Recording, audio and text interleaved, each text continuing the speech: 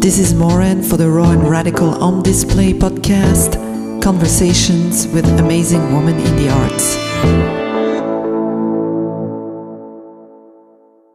arts. She works with paint and photography and installation, amongst other mediums.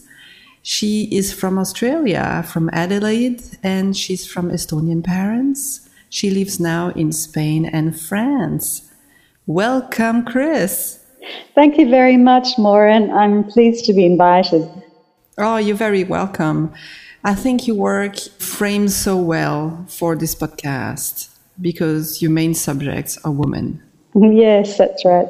I was thinking that you could tell us how you started and why do you pick this subject, which is really overall most of your images, right? Yeah, it's true. Most of my images are women. And it's funny that so many people ask me, why do you paint women? Why so many women? And I find it curious because for centuries, men have been painting images of women and nobody really asked them For sure, yeah. why are they painting women?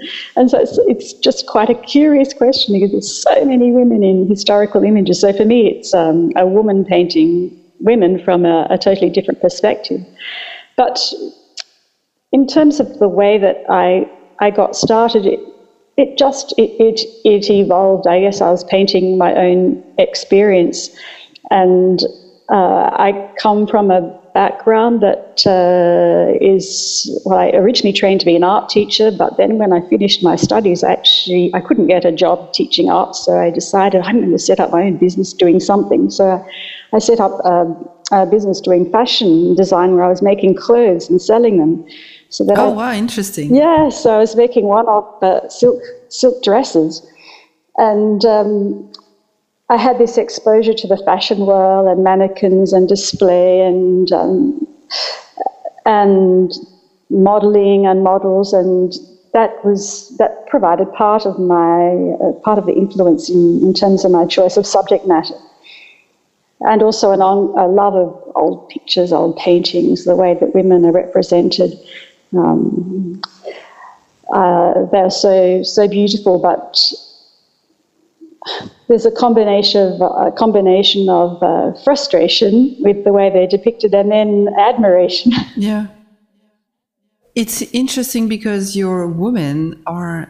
I mean, I'm talking in a general way, but I think you women have a real sensuality. And they are very expressive in their movement. And in the same time, I mean, they're very woman-like. They really look like women. And some of them really look at us straight in the eyes. I mean, a lot of them actually really look at us straight in the eyes. And you feel like they're really telling us something, right? Oh. And then they also, I can feel that movement, and you also see all the fabrics, how they fall on the body and how they fall with the movement. And they're also very strong. They appear very strong a lot of the time. Yeah, so in the exhibition Bad Mannerism, those paintings they look so fragile, and yet they are so big and so strong. So there's a bit of a duality. I was wondering if you can talk a bit about that. Yes, well, there is a duality, and in my paintings, I like to pose questions rather than give answers, and I get overwhelmed very easily, and I have lots of different arguments and different points of view going around in my head at any given time. So in my paintings, it's almost like a pictorial argument with myself.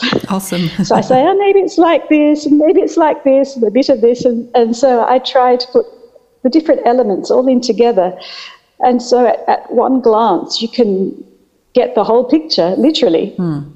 And then you can look at it bit by bit. But a lot of the reason why I paint the women in the way that I paint them is because when I was growing up, I felt invisible and squashed. And my family, I grew up in a very strict family where my parents were war refugees from Estonia. And my mother was 6 years old when she had to leave Estonia, and the whole family went to Germany. And similar scenario with my father, but he was a little bit older. My mother spent 9 years in displaced persons camps in Germany during the war and ended up with post-traumatic stress disorder. And so when I was born into this kind of family, it was quite traumatic for me. And it was almost as if that my mother was so traumatized that she just continued this, the model of the refugee camp in the home. Wow. So our home is like living in a refugee camp. That's how it felt like. And it's only really now that I've been able to analyse it and talk to my sister about it and figure out what it was like. But it felt like we were in that same model had been brought home. So because my sister and I both were, and I have a brother as well, but my sister and I seem to feel it the most. And so it was a very high control environment where we didn't have any say, we didn't have any power. It was just a matter of complying with rules and regulations. So now when I am painting my women, I want to be seen, I want to feel strong. My main problem when I was growing up was that I just felt like nobody noticed me. I was invisible. And so now I paint in my paintings, which you can't see when you look at the reproduction on the internet, but my paintings are all very large, and the women are all larger, much larger than life size. So they're giants, because I feel like I don't want you to ignore my women. Yeah. My women have to be seen. Yeah. This is great, actually. I think a lot of us have this issue with invisibility and being, the good girl to do the right thing and not make a fuss, not stand out, be the perfect doll in a way. And in your work, you also use dolls. Yes, whether it's dolls or fashion store mannequins. In the most recent series, you talk about bad mannerism. I've used mannequins from Zara shop windows in Barcelona. And then I've used figurines also, which were little figurines that were of children or women that were in my mother's china cabinet when I was growing up, and my grandmother's china cabinet. So with these dolls, when I was growing up, I absolutely detested dolls. I hated dolls with a vengeance, and I couldn't at the time. Well, I wouldn't be able to explain why, but it was because the doll represented the perfect child, this model that I was being forced into, and I knew it. Yeah. I knew it, and I didn't want to have anything to do with it. So if anybody gave me dolls, I murdered my dolls. I attacked them with a vengeance, and it was the only way I could express my anger and frustration. So my mother told everybody, don't give her dolls. Did you have room and space for creativity? There was no encouragement for it. Actively, it was some space that I made for myself, because I was so frustrated and just had I actually had a lot of anger inside, even though I looked like I was a really good girl and I complied and so on, but I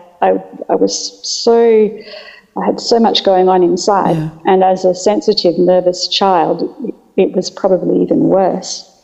So I ended up starting just to make little sketches and little drawings in my notebooks of almost like a visual problem solving. I would do pictures of what I wanted my world to be like. I would look at the calendar in the kitchen, which will say of the Swiss Alps, and I've never been to Switzerland. I still haven't been to Switzerland, actually. You have to come. I know, and I would draw pictures of these mountains because they represented freedom for me, and they represented space and openness. Wow. So I then moved on to going to my Dad's garage. We lived in a house on a block of land like everybody does in Australia. And I went to his garage and I had been given some oil paints. I can't remember where I got them from, but I started painting pictures on little scraps of cardboard that were there on the weekends. And I created these landscapes or places that I wanted to go, or I took pictures that were around me and just incorporated these images to create my own pictures. And this was the only part of my world that I had any control over. Wow. That I felt this was my own tiny little speck of the universe where I could control this part of my life, and I could express freely all the things or some of the things that were brewing inside. Yeah, wow. And now look at that. Large scales. Yeah, this is fantastic. Yeah. Do you think that we are, I mean, in which way do you think we are influenced by our limited belief and the people around us, the pressure from the peers around us when we grow up? Well, it's a very hard balance, because we need other people and we need them to survive, and we are totally interdependent. None of us can live independent lives, and so it's a very hard balancing act for everybody in their lives, and especially for me when I was growing up in my particular family background. My parents just wanted to become totally Australian, and my mother probably became more Australian than the Australian, so she would just worry about what the neighbours were thinking and copy what they were doing, and she would actually say to us when we were doing something, "What will the neighbours think?" Yeah, I heard that one too. Yeah, and my father didn't really care about what the neighbours thought, but my father was working too hard to have much time to interact with us. So it was very much inbred or bred into us as children about conforming. And I sometimes fantasize what it would be like growing up in a different kind of family where that scenario would be different. And different societies are different as well. I imagine Switzerland is different from, say, Spain. Yeah, of course. Yeah, absolutely. And I think I've seen a lot of people not really pursue art career or creative careers because of peer pressure, and because also of the environment, how it is, how easy it is to become a creative person or not. And I think the environment where we grow up really has an influence on our lives, and also is really limiting us in some ways to be able to grow and expand and really become who we are. I'm 100% sure of this. The more I see things through the years, the more I am convinced that our environment has a big influence on how far we can go. I guess I had thought so much about the family environment that it's true that the general environment has a large impact as well. And it took me a long time to become an artist. I always painted, I always made work, but I didn't become an artist for a very long time because I just resisted. I didn't even know that this existed. I hadn't been given permission to do so.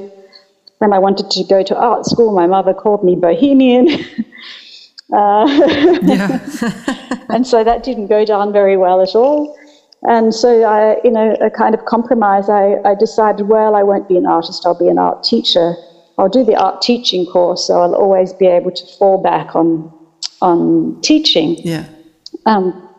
So it was a very long time. I did all sorts of other jobs before I had the confidence to end up doing what I wanted to do the whole time.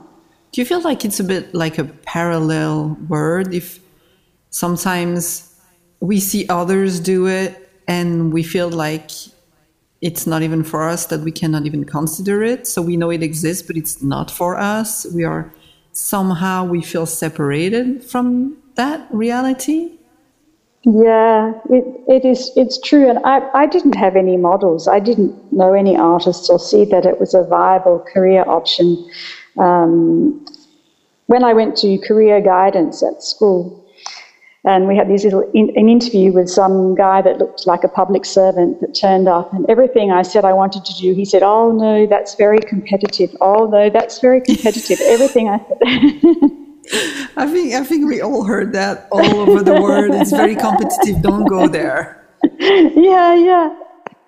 So it was just, it was crazy, really. I think for me, the turning point to become an artist was just the frustration just built up. It was like a pressure cooker, just gradually over the years. Yeah. The pressure kept building up. And one day I found myself just by myself. I was in Sydney and I was at the Art Gallery of New South Wales, the main Sydney Art Museum, and I was looking at an exhibition of modernist paintings. And there was the Kandinskys and the Beckman and the whatever, and I just basically tears came to my eyes. I just started crying because I just thought, this is what I'm supposed to be doing. It was just so. Wow. And the fact that I was there by myself, no one was with me in Sydney that day, and I just thought, I just have to do this. Wow, so it really came strong to you. So it built it and built it and built it, and then one day you say, that's it. Yeah. What did you do after that? Well, my partner was very encouraging, and because I always said, yes, I want to do it, but you know how you procrastinate? Yeah. I sort of said, yes, I want to do this, but what am I going to do to take the step? So I took a step. I just enrolled for one subject at art school because I'd studied art teaching before, but that's not the same really as studying pure fine art degree. So I went to a new art school that had started that was like an atelier-based art school in Adelaide. And I just did one subject, and I thought, well, I'll see what this is like, life painting I did, and I thought, well, I know all of this already, I'll be fine. But I actually realised that I had a lot to learn. And I was just riveted, I was fascinated, because it was the first art school that would actually teach some skills, and the skills was the vocabulary that I needed. Yeah. So after doing my one subject in 1 year, I got a scholarship to study full-time. Nice. At the art school. So I then studied there for the next 2 years and completed my degree. And then I got a scholarship to go to London and study at Chelsea College of Art. Nice. To do my master's. So that's a huge thing too. And just one thing led to another. I established a studio in Adelaide when I finished my course and set up with, we had an all-women studio. Nice. Wow. With 6 artists together. It was really good. Amazing. So you stayed in London, you went into the studio, and after, how did you end up in Spain? Well, in London, I was only in London for 1 year because I had a scholarship. Everything was paid for, accommodation, study, everything, to do my master's at Chelsea College. And then at the end of the year, I wasn't sure what to do next because London's a very expensive place. Yeah. I was lucky because at the end of the year show, some big name collectors came through and I sold my work to them, or they purchased my work. Charles Saatchi came and bought 2 of my big paintings, and I was in total shock. I couldn't sleep for a whole night. Fantastic, yeah. And as a result of some big name collectors buying my work, like the brother-in-law of Richard Branson, the Branson family bought my work. Nice. A lot of high-profile people, because it just happened to be, the art world happened to be just big names who were the local names. So I didn't want to go back to Australia. I think secretly I'd always been longing to escape from Adelaide. Well, it wasn't very secret, actually. I had always been longing to escape from Adelaide. It's not because Adelaide's not a nice place, it is, but I just wanted to experience more and do more and see more. And because my family had a European origin, in many ways I felt more at home in the European side of the world than in Australia, or equally so at least. So after London, my partner is French, or he's actually French-Spanish, so his mother's French and father Catalan.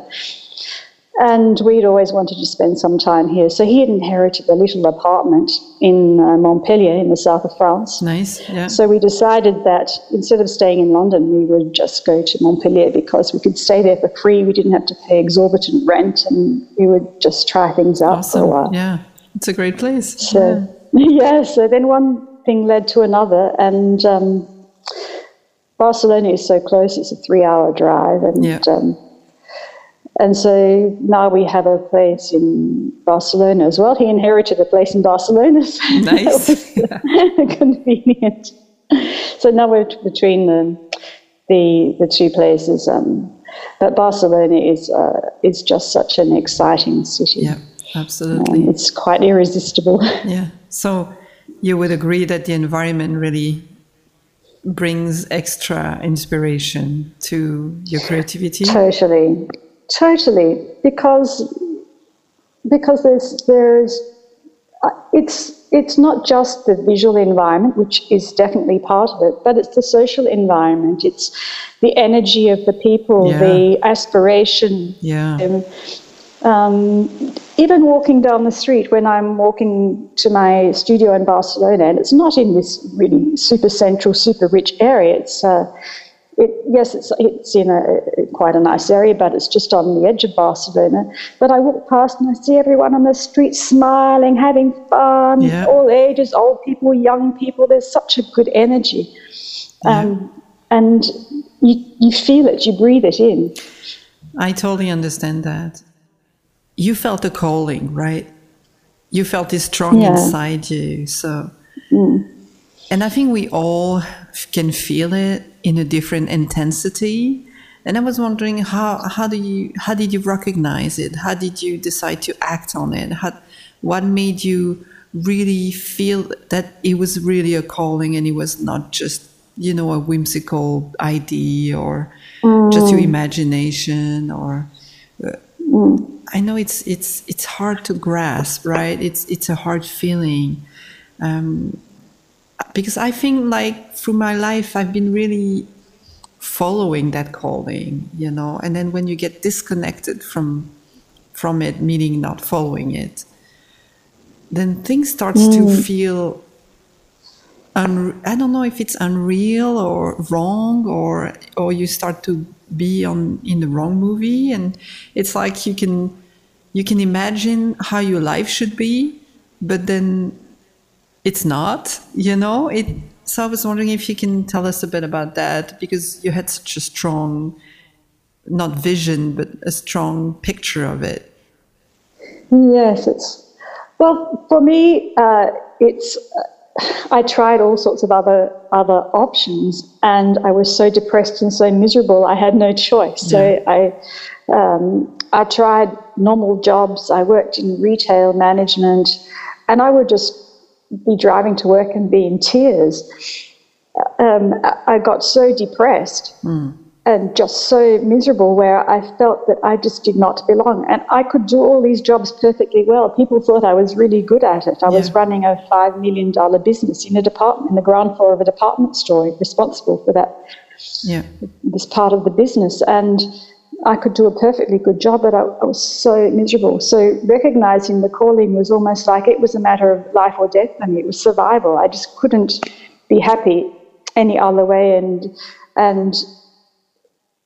the choice was forced upon me. It was my health that was at stake. My mental health was at stake. Wow.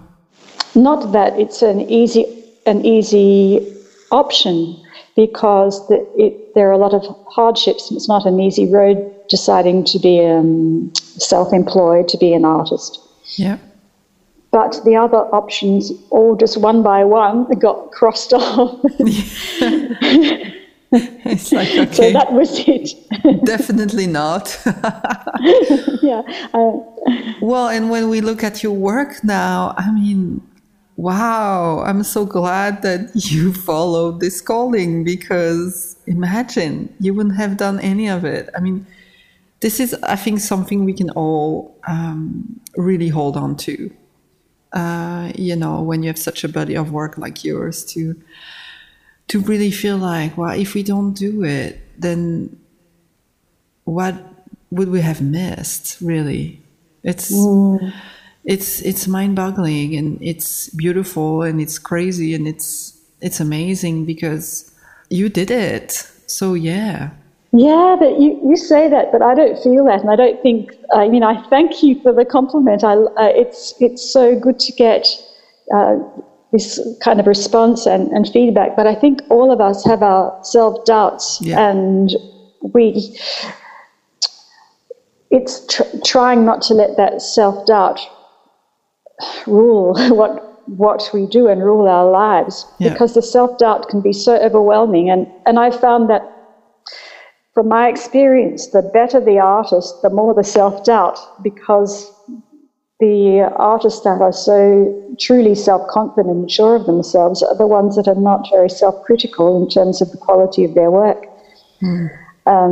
Interesting, yeah. And because sometimes I meet people that start telling me about their work, and I'm expecting to see some masterpiece, and when I'm actually confronted with the work in real life, okay. And that's the thing, because they're so good at self-promoting and marketing, and clearly not, the self-critical part isn't part of their makeup. So we need to be self-critical. We need to be constantly striving, but not in a destructive way. So it's trying to manage those two aspects. Yeah. That's hard. And so how do you do that? Because self-doubt, oh gosh, it's really powerful. I mean, it can really, I feel it can really take us in ways that, it kind of sneaks in, and then it's there, and then it criticizes not just what you do, but who you are and how you do it, and the past, the present, the future. It's everywhere. It's like a virus, right? Yeah, it's true. And I have had to make a conscious effort and try all sorts of strategies over time, because I overthink my work, and then I'll repaint a painting on top of it several times, and I'll think, oh, this is crap, I've got to redo it. And often I have repainted the same painting on top of an old painting on top of an old painting, when there was nothing wrong with the first one. The second one was just different. Yeah. Both paintings could have happily existed in the world, but I'm now, what I'm trying to do is, I really need to shut out the audience when I'm making my work, because I edit too much. I actually made a big sign that went up in my studio that was there for a while, saying, "The world needs my art," just to remind myself. Nice.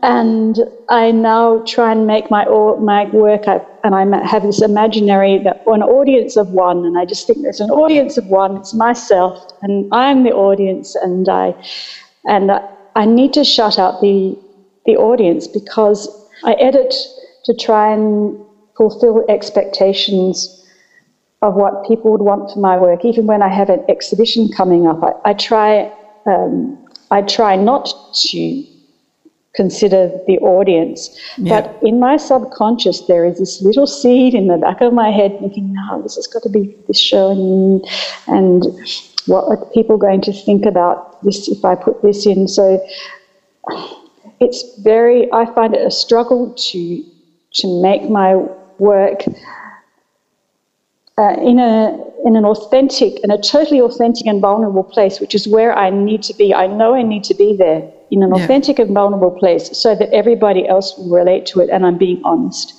Yeah, that makes total sense. It's a very nice image, what you just gave us.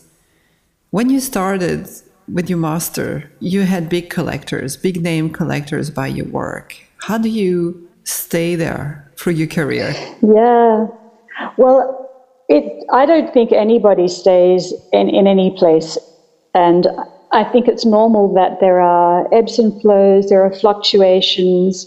You may be in fashion today, you may be out of flavor tomorrow. So for me, it's a matter of being true to yourself, and which is the old. It might sound cheesy, but it's just to make your work and keep on with making your work, and not to worry so much. Not to be set off course by either the good critiques or the bad critiques, because yes, I have sold my work to big collectors, but things change. I've been with galleries, and galleries have closed. I found myself with no galleries. I found myself with masses of galleries. But in the end, it's you in your studio with the work, and that. Yeah.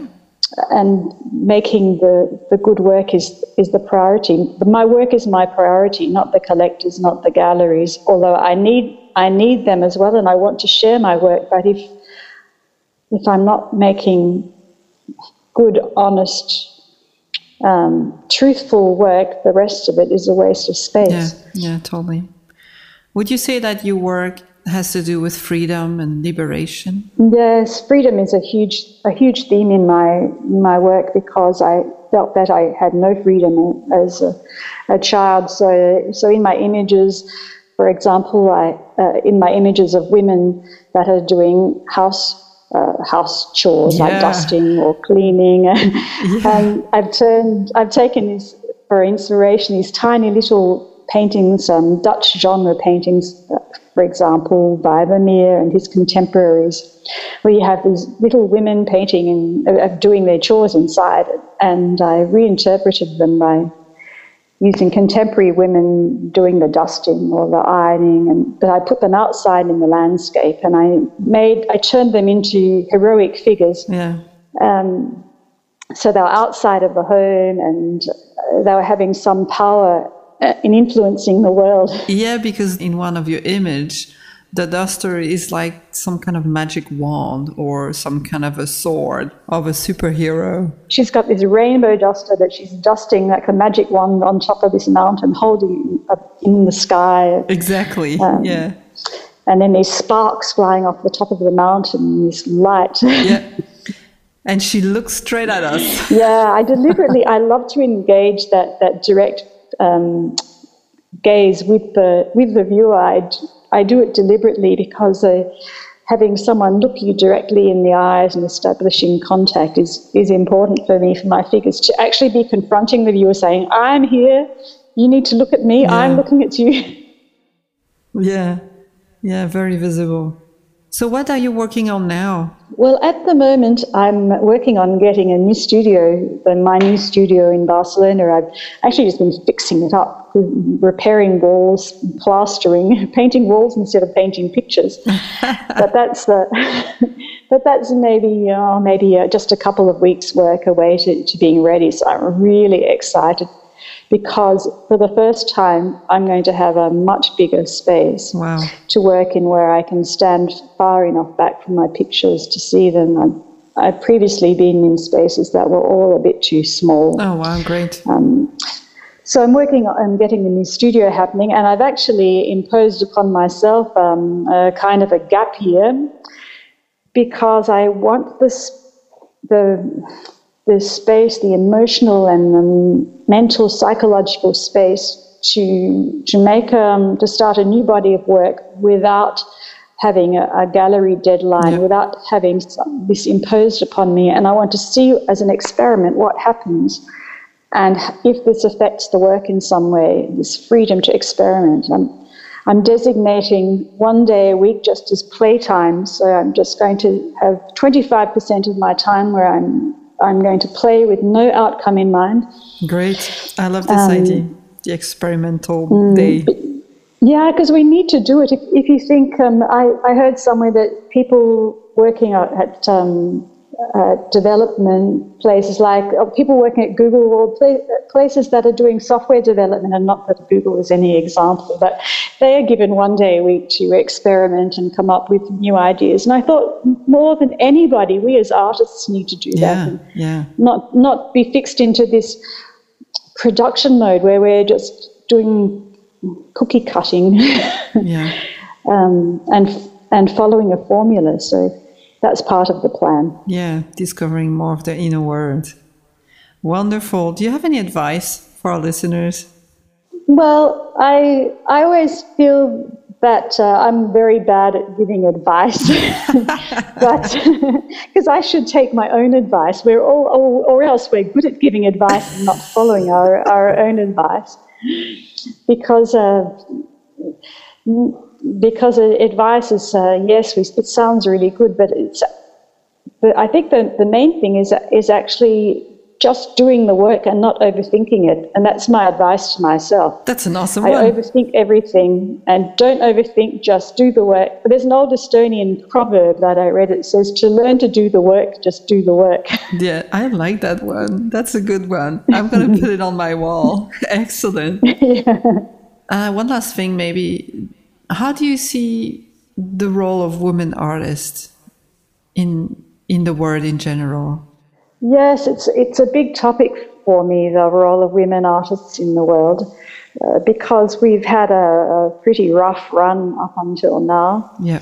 And I also see women artists as having a tougher time because a curator was discussing this topic with me fairly recently, and this is a woman talking to me, and she said to me, that you either have to be very young or very old to make it as a woman artist.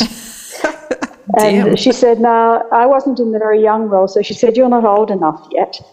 Oh, wow. So I thought that I was perturbed, yeah, and a bit shocked, but that this is something that doesn't apply to male artists. No one would say to a man, you're too young, or you have to be really young, or you have to be really old. So that was really quite intriguing. But I think as women, we just need to stick together a lot more. Yeah, and agreed. I've always wanted to have a project where I curate exhibitions with women artists. I know so many good women artists whose work's not being seen. Yeah. So I see that as a project for the future, to curate shows, pop-up shows, just with women artists, and just make ourselves visible, put ourselves out there, not wait for someone else to do it for us. Yeah. Excellent. Thanks so much, Chris, for spending the time and being so open. It's a pleasure. And have a wonderful day. You too. Okay. Bye-bye. Bye-bye. I hope you enjoyed this episode. Please leave me comments or questions. Don't forget to subscribe to the newsletter and follow us on social media. Until next time, get lost, dream, and shine.